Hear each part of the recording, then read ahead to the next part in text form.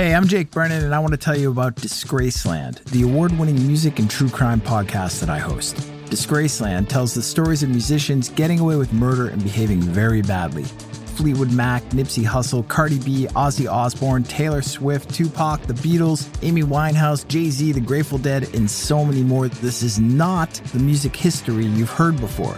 This is an uncensored, immersive look at the lives of musical icons as seen through the crimes they've committed or that have been perpetrated against them. Did Jerry Lee Lewis murder his fifth wife? What really happened to Sam Cooke in that seedy motel at 3 a.m.? And how did the Rolling Stones wind up sleeping with the First Lady? Wait, what? New episodes of Disgraceland drop every Tuesday with bonus episodes released on Mondays and Thursdays. So get in, buckle up, and join me in Disgraceland. Available right now, wherever you get your podcasts. Rock-a-rolla.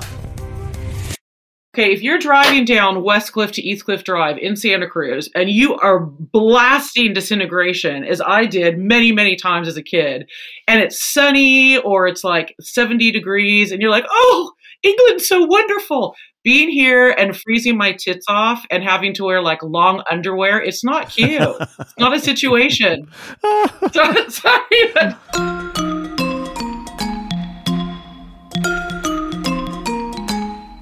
Hi, this is Lowell Tolhurst, co-founder of The Cure. This is Budgie, co-founder of The Creatures, drummer with The Slits, and Susie and the Banshees. Welcome to Curious Creatures. Life after punk. You may think you know the territory, but we drew the map.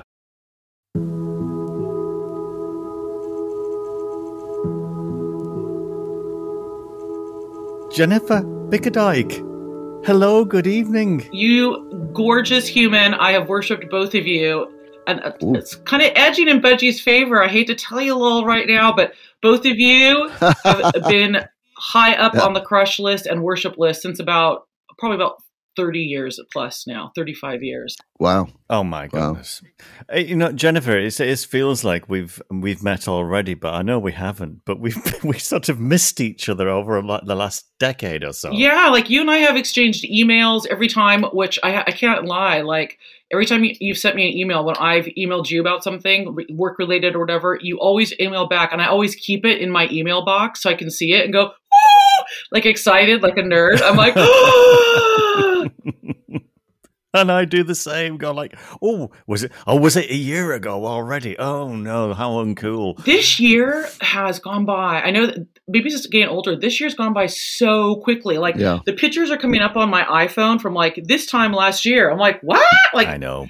It's really bad. Everybody's saying the same thing. It's not because we're getting older, and we're not really getting older. We're only early, aren't we? We're early on in development. We're all podcasters together here, aren't we? And we're recent at it. Well, I've only done I think 3 episodes. I was going to try to get you guys on my podcast, but you know, will you come? Yeah, we'll come over. Can we start with what we were talking about just before we came on air? Oh yeah. That is actually one of my questions that I do too. So you're talking about cats and dogs. Oh yeah, I thought it was what your husband came with. Oh yes. So I met my husband, and we met online. So I mean, I don't know. Can you meet anyone? Do people even go out to meet people now? Do you guys know? No. My son met our future daughter-in-law online, you know, and they're getting married next year. When the Creatures had a website, and people met in the forum that we ran on the website, and then we went one time they got married. There you go. Wait, so basically, Budgie, you also were a pimp / yenta. Absolutely. Yes, you name it. I like the end. I like the yenta bit. Yes. Well, Lol can also run a marriage ceremony for you. What do you call that officially? Oh yeah, I'm an officiant. Yeah, I'm a member of the church of whatever, and I have the power by the state of California vested in me. I can marry people. Yeah. And so have you been like the master of ceremonies at any weddings? Yes. How many? Yes, I've done about 7 or 8. Really? Recently, I did one out in the desert that made the New York Times as one of the 5 best weddings this year. But that was amazing, wasn't it? The hawk flew in with the rings in its beak. No. Yeah. It started off with the groom arrived as the spaceman with Space Oddity playing. He's out in the middle of the desert, dressed in full spaceman's costume. Then his bride turned up straight out of a Quentin Tarantino movie in this old car and set fire to the bouquet and threw it away. Wow. And all this heavy metal music playing. And then the Falcon came with the rings and landed in front of me.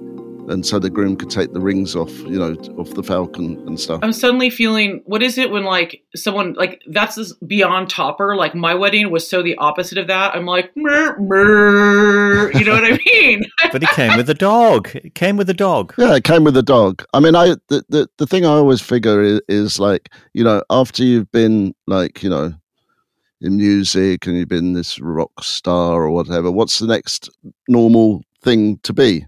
Right? You've got to run a cult or a religion, Ooh. Oh, I like that idea. So I'm sort of doing, on the side of it, I'm doing the officiant stuff. But hold on. So I see a pyramid scheme possibly here in the future because Budgie can be like like the Hare Krishnas that are really cute out in the street. Like Budgie can be the one luring them in. Yeah. Yeah. Oh yeah, luring them in. Yeah, he's like the hooker for Jesus? Yes, a hooker for Jesus. He's like the catnip. You know what I mean? Like little tidbit, and then you come with a tambourine. Yeah, a tidbit with a tambourine. Yeah, I got a ching ring. Yeah, you can do that. Bells on my feet. Be great. I've got the vision now.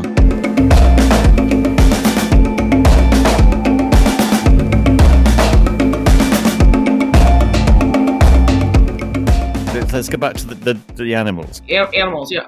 Now, I met my wife, and she came with a dog, a giant schnauzer, who's really? now 16 and a half, almost 17 years. Yeah. But so how, sorry to get all serious and down, but like the last year, Alfie has he's really slowed down, and it's very difficult because it feels like The Hunger, like the David Bowie movie where he's not had the blood and you just kind of see him aging in front of you. That's what I'm feeling like. It's really sad. It's horrible. And it's difficult because a lot of people don't know what it's like to be with an aging animal, and they go, oh look, she's very old, her legs aren't looking good. That's because she's 16 and a half.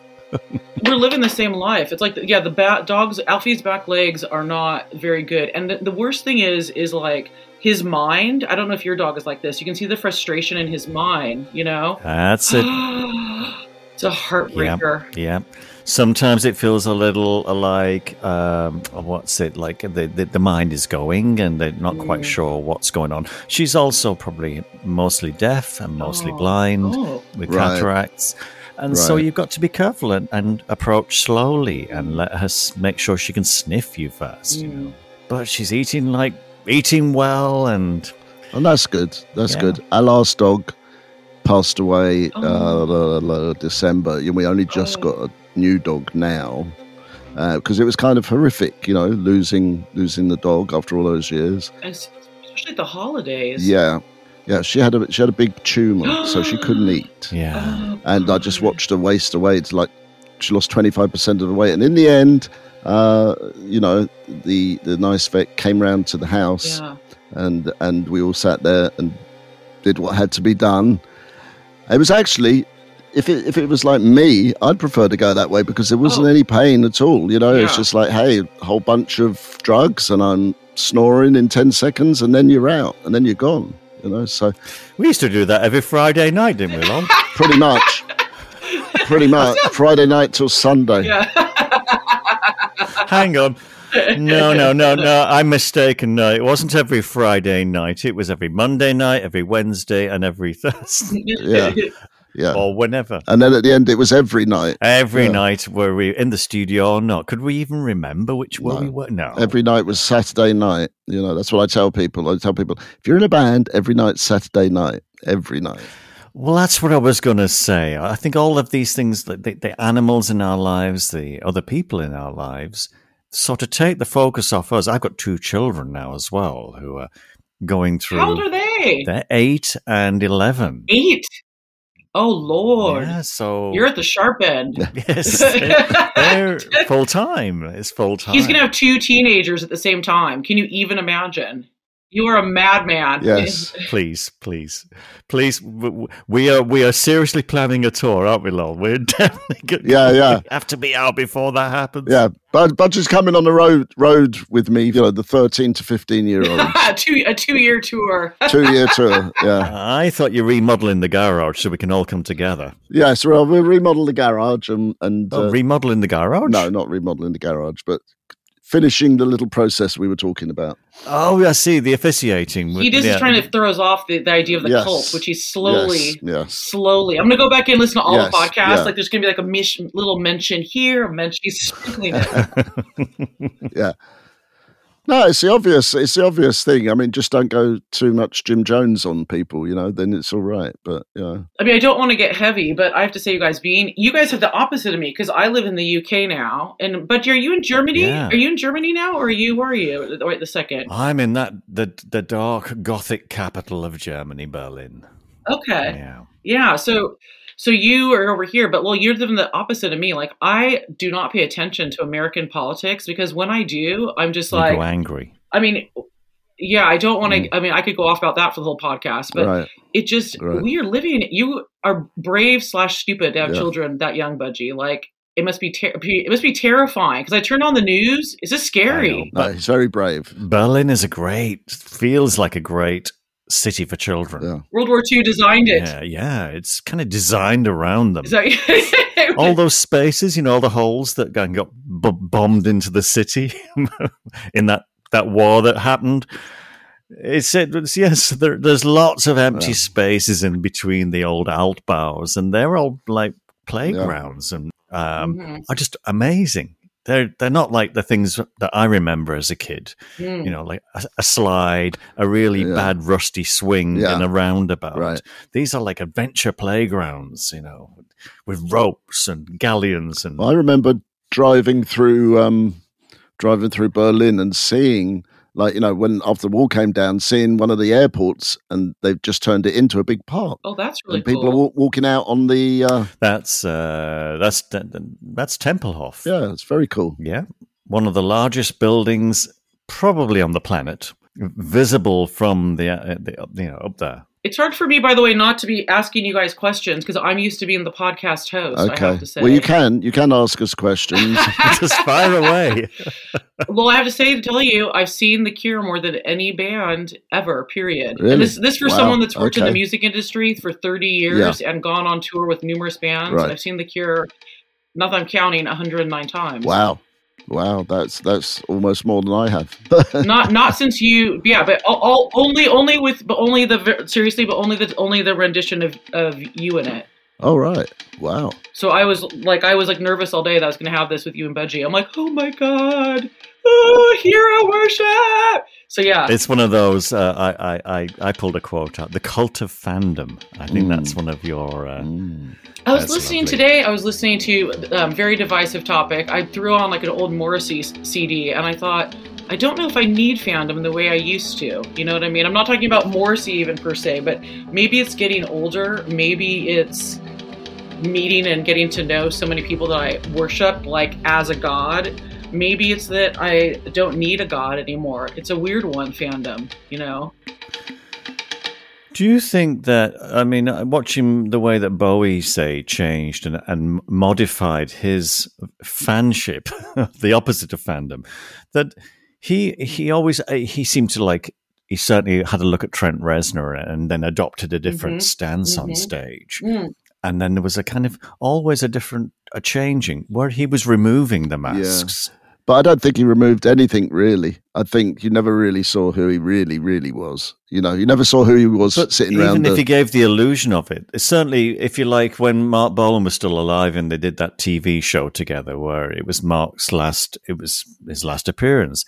And as it's said, when Paul Morley wrote about that in his book recently, which is amazing, but that Mark was still with ringlets and makeup and glitter, and David was in the denim shirt and something cash. And it was like they were one had moved on and one hadn't. I'm just wondering, is it that we don't need it, or is it more difficult now? I mean, is it as important for young people to have that kind of mystery that we seem to be attracted But to. is there the mystery? That's the other thing. I mean, that's a huge thing, because you think about the bands that you two came up in, there was so much mythos and values, and like if I wore a Susie and the Banshees t-shirt around like my college campus, people that knew who it was in America, I knew right away that like we were of the same tribe. Right.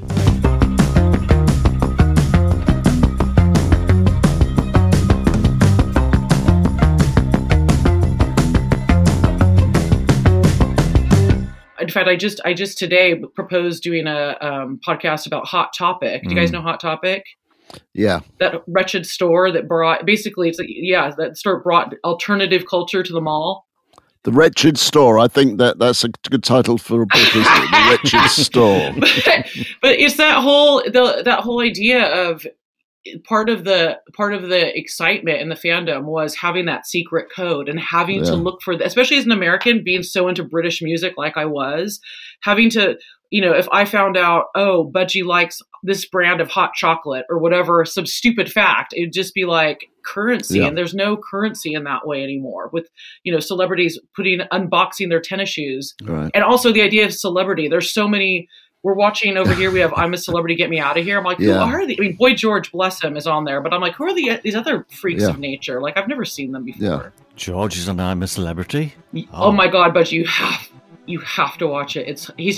He's constantly going, like his little like humming like mantras. And like he does the, it's only like the second night. He does tapping. Yeah. He does tapping. Yeah. Oh, I love John Lydon when he went on.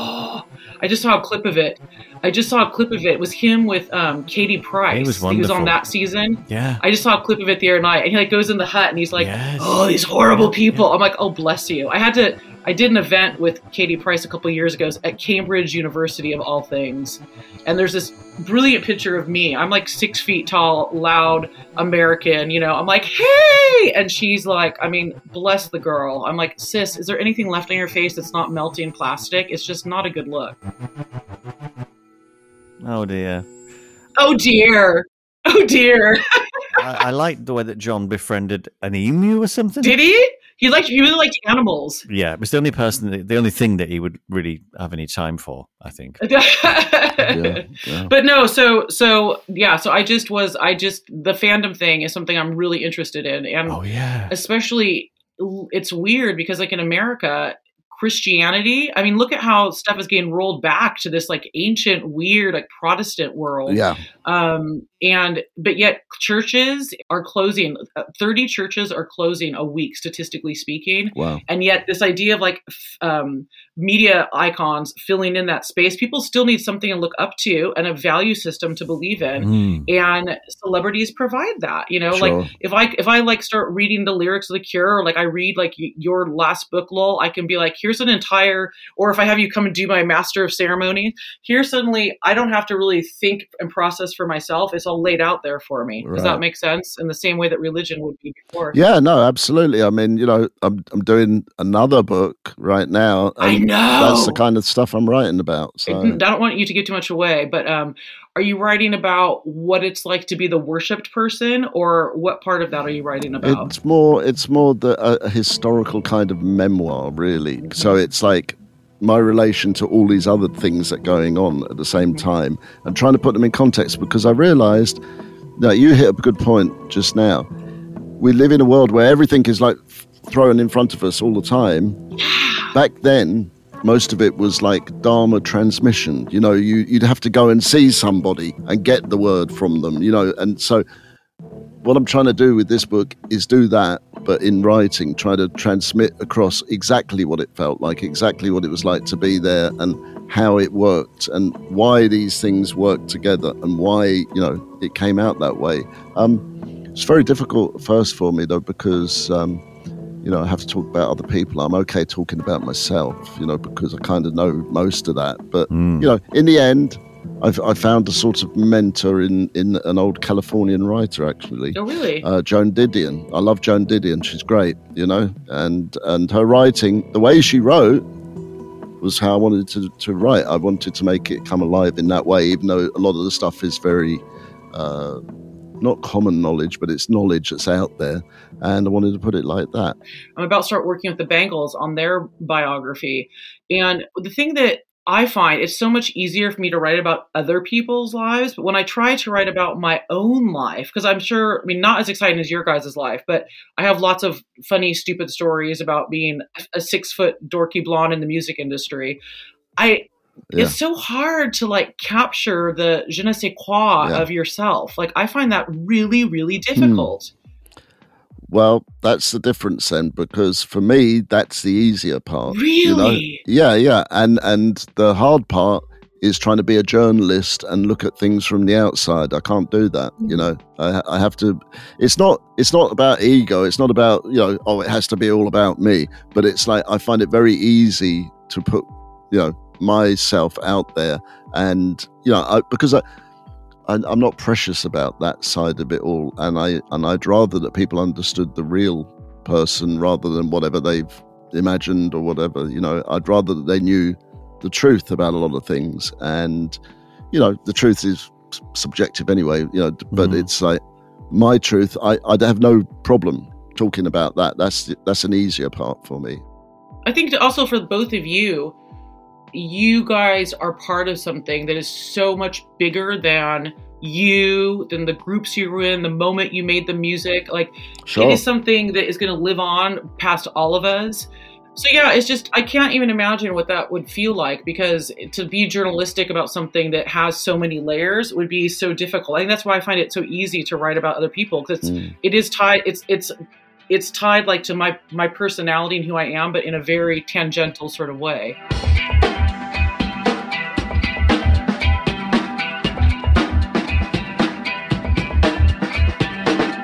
Okay, so you originally from Santa Cruz, the greatest place in the world. That town means everything to me. And when are we getting you guys up there? When are we having you two get up there? I was up there a couple of months ago.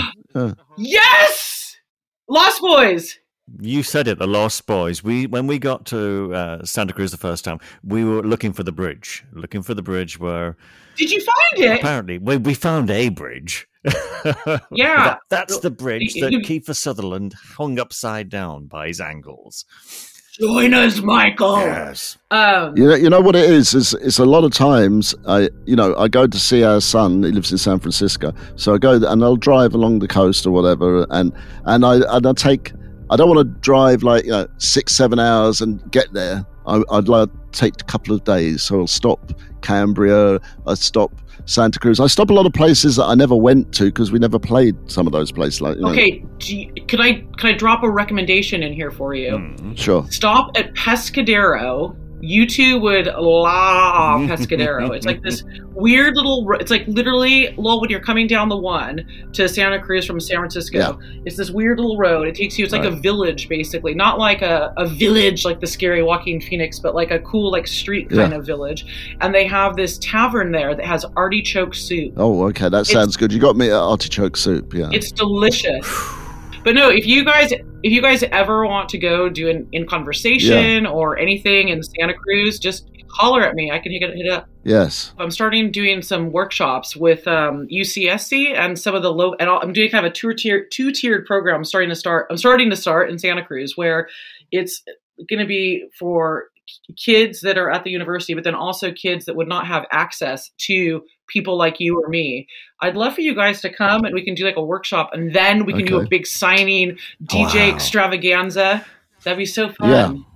Well, it might happen sooner than you think, actually, because we have some plans to do that very kind of thing, actually. So I'm getting the call. To leave Berlin and get back over to the West Coast. Oh, yes. Well, it's getting cold here now, Jennifer. You know what it's like. I mean, London's getting cold. Look at what I'm wearing. Look what I've been forced to wear. I mean, this is so not me fashion wise.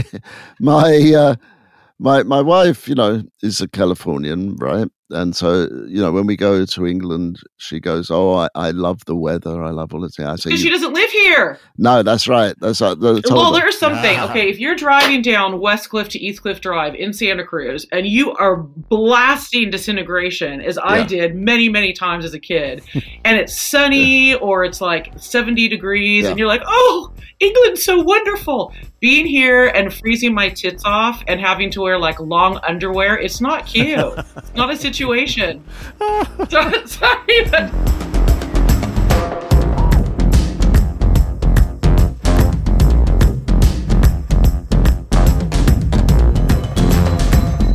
Here's my serious question. I've got a serious question in here. Have you got a question, Lowell? Yes, I've got a question. So you come from Santa Cruz and you end up in England, right? And I come from England and I end up in California. Now, I know my reasons for coming over here and ending up here. I never thought I would end up here, but a lot of things conspired against me to make sure I ended up here. And I'm actually happier here than I've ever been anywhere. So it was a fairly dramatic event that made me want to go there, come here. For you, I understand it was a fairly dramatic event for you that made you want to move out. And you were in San Francisco at the time or something, right? Yeah, that's right. Like I'm laughing about it now, but growing up in Santa Cruz the time I did, I came from a lower middle class household where there was not really any money, and everything that's happened in my life has been like, I just feel even at age 50, it's like I'm still battling to get there. And I think that that's kind of the DNA when you're raised in a blue collar, working class background. And how that ties into this is, I left working at the record. I was the West Coast marketing director for Interscope Records, and I left that to go do a bunch of other kind of high profile jobs. And then I was working at Facebook. And I was it's weird, and you guys can probably relate to this as well. Everybody was telling me, or everybody around me was like, your life is so wonderful. Like, you're dating celebrities, you're doing this, you're doing that. But really, I was 35. I was not in a serious relationship. I hadn't stopped. Like, I'd been at that same rate of going since I was about 16 years old. Right. And suddenly I felt like I was a prairie dog, and I'd like pop my head up and I was like, oh my God, I'm 35 years old. And it was at that time, around that same time, one of my friends that I grew up with was murdered on the streets of San Francisco. And that just turned my whole life upside down. There's nothing more potent that's ever happened in my life. Like going to his funeral and seeing all these kids I grew up with carrying the coffin of another one of the kids I grew up with was horrendous. And that literally triggered me leaving my job, selling everything I owned and moving here. I never wanted to I have a PhD. I never wanted to get a PhD, but it was the only way I could move to England. And I've never been able to quite square the circle or circle the square, whatever that saying is. Like, right. I still feel like I'm very much straddling being in England. Even though I've been here 13 years, I'm married to a British guy. I still have, my heart is still at home, but the home that I love is no longer really there because of tech and how expensive it is and all those sorts of things. So it's a weird situation. I wish I could say I'm definitely happy, but I'm dissatisfied. And I don't know if I ever will be satisfied, which makes my husband very, very sad. It sounds a lot like you were... First of all, you described where you were growing up and the need to get out, to achieve, to validate oneself. Once you're away from where you came from, and there is no, suddenly the ground's pulled away from underneath you, where you can't return. Yes, it doesn't exist. Yes, even if it's not an invention. But for instance, Britain now. I went back there after many years living in another country, in France, and I just didn't recognize Britain, any part of it. It wasn't, it's a hard thing when it's changed so much, the terrain has changed so much. I think, did I come from here? As you say, my heart's there, but... I think that goes to the beginning of the reason why we started doing what we did, because... growing up where we grew up, there wasn't something to make me stay there. I wanted to leave. I wanted to go and explore the world. I wanted to do something. I wasn't sure what it was, but the band was the vehicle for that, And as we went to do that, then, I don't know, suddenly after about 10 years, I realized, hey, I'm never going home. There's no way that I can ever go home. And I would go home from time to time, and I didn't recognize it anymore. Here's home now. because I made a conscious decision That's just it right there. to be here. It wasn't an accident of birth. I decided, okay, I come here and I fit in with a lot of people very quickly, and it was good. So I can remember going back to England and being on, the North Circular on the way up to Heathrow, and it starts to rain, and then it starts to sleet, and then it starts to snow, and I think to myself, thank God I'm going home. I will never feel at home until I 100% not give up, but I have to let go. That place does not exist anymore.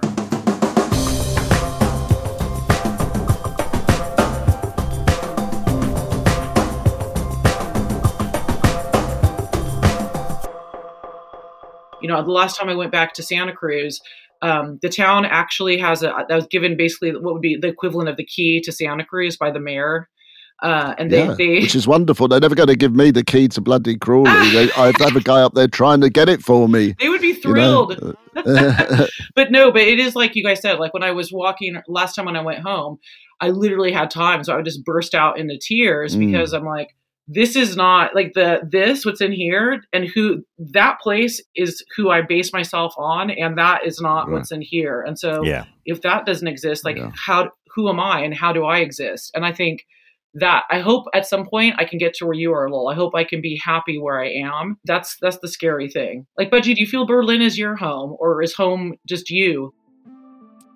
It has to be being okay at home with me. I thought it was France for a long time because I was there for a long time. I knew it wasn't London, although I always aimed for London. Really? Yeah, and it was. But we both spoke to Will Sargent recently. Oh no! So nice. Did he talk? Did you tell him you're gonna? I hope you didn't tell him you're gonna talk to me, because he would have been like. I saw your name in the book as editing, and no, we never spoke about that. We spoke about coming from the same place. I recognized a lot of my childhood. I'm sure Lowell did as well from Will's book. In that book, yeah. Scratching on the frost on the inside of the window pane because there was no heating in the house. Yes, absolutely. Where am I going? I know. I can't remember now. What was the question again? I think it was interesting writing that book with Will is, again, here's someone, again, so much of who I am ties back to my memories in Santa Cruz. And literally, one of my best friends growing up, we would drive down, like I said, Westcliff Drive in Santa Cruz and fight. Oh, because I'm like, the Smiths are the best band. And he's like, Echo and the Bunnymen are. And suddenly, like, Will and I did that book over 2020. We were writing that book. So it's like at the height of COVID. So I was talking to him he was like my main friend. I talked to him more than I talked to my husband. And suddenly here's this person that has played this huge part in my life, but not. And I'm like telling him we're talking about sourdough bread. I'm telling him about how I need to lose weight and my step count for that day. Then reading about the conditions that he grew up in, it made me feel bad for complaining about some of the things that I thought were bad as a Californian, if that makes sense. No, I understand. Like using newspaper for toilet paper and stuff like that. The thing I was thinking is, it's like, what's that phrase, that quote, the past is a foreign country, right? And it really is for me and for you and for Budgie for lots of reasons. I'm at that sort of age where, I still talk to a few people that I know still in England. My parents are gone a long time ago. I've got a brother there still, but I've got no connection anymore. I live here as an American. I'm English, obviously, but I'm American by choice, right? And I don't go and hang out down the King's Head in Santa Monica all the time and talk with the other Brits. I wanted to be a stranger in a strange land when I moved here. I wanted to live as the people live here, and I don't know. It's like I know that I will never live back in England again, and I feel free for that. I feel free.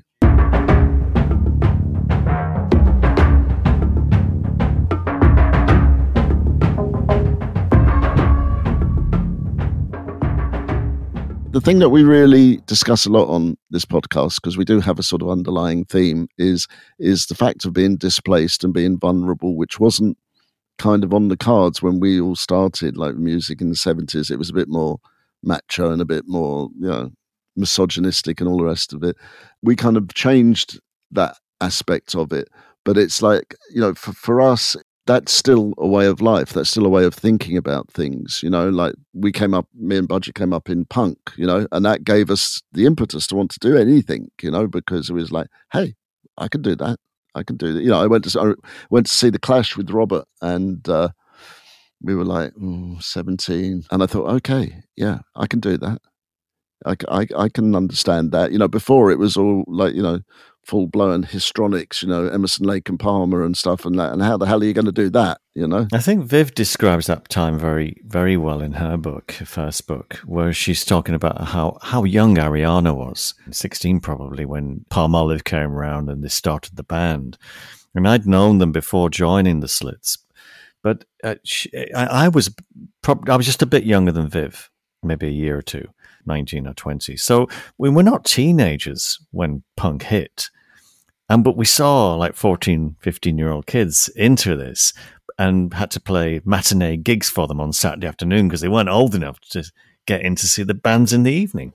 So Eric's in Liverpool used to run 2 shows on a Saturday so the kids could come in. No, I don't know where that's going. I just kind of wanted to drop in there how relevant the age difference there, Yeah. Okay. So, but we'd had our music education in another era, and what if you like, what brought it is out into the playing world. The Pistols were not kids. The Damned, the Clash. We were all like getting on for 20 at that point, but it sort of caught the imagination of the next set of teenagers. One thing that Lowell was saying about how getting out, and that all three of us share that, I think for me, and I really think it probably is the same for you, when Will and I were working on the book, definitely something that was true for Will. I like the term possibility model. It isn't like now where it's like, you could do this, or you could do that, or you could do this. It's in my family, it was like, if you want to be successful, you can be a doctor or a lawyer. Yeah. And that's it. If you get into college, and I'm surrounded in my hometown by there weren't any jobs there. If you wanted to stay in Santa Cruz, unless you wanted to like work in a shop or a sales associate or something like that. I mean, there just wasn't anything. So you are having to kind of forge your own path ahead. The first job interview I went on for the music business, I was probably 19 years old, and I was picked. The pool was 300 people, and it got whittled down to 10 people for this job at Sony Music. And I had to go into San Francisco, and the person that was interviewing me was staying at, a really fancy hotel. And I made my cousin go with me because I'd never been around like high class places. You know what I mean? There was glass elevators. There was, what's it called? Valeted parking. It was just, yeah. Woo! Deluxe. But it was just so out of anything. It was so far away from anything I'd ever experienced in my life,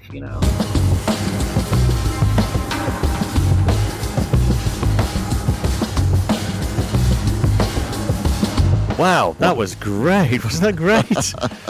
It was pretty furious. Jennifer's going to join us again for a part 2. She's coming back? She's coming back. Well, we didn't frighten her away then.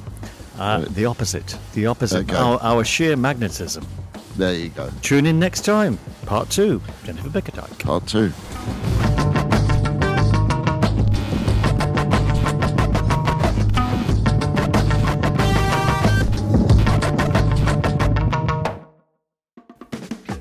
Curious Creatures is created and presented by Lol Tolhurst and Budgie. Producer, Joe Wong. Producer and audio designer, Dan Didier. Executive producer, Mark Cates. Associate producer, Sophie Wilde. Digital marketing, Margie Taylor. Art and logo design, Justin Thomas Kay. Music production, Jackknife Lee. Curious Creatures is on the web, and you can access us at www.curiouscreaturespodcast.com. And you can reach us on Instagram and Facebook at Curious Creatures Official, Twitter at Cura Creatures. To find more of the best music podcasts, visit doubleelvis.com or follow at Double Elvis on Instagram or at Double Elvis on Twitter. Curious Creatures is a production of LXB LLC 2022.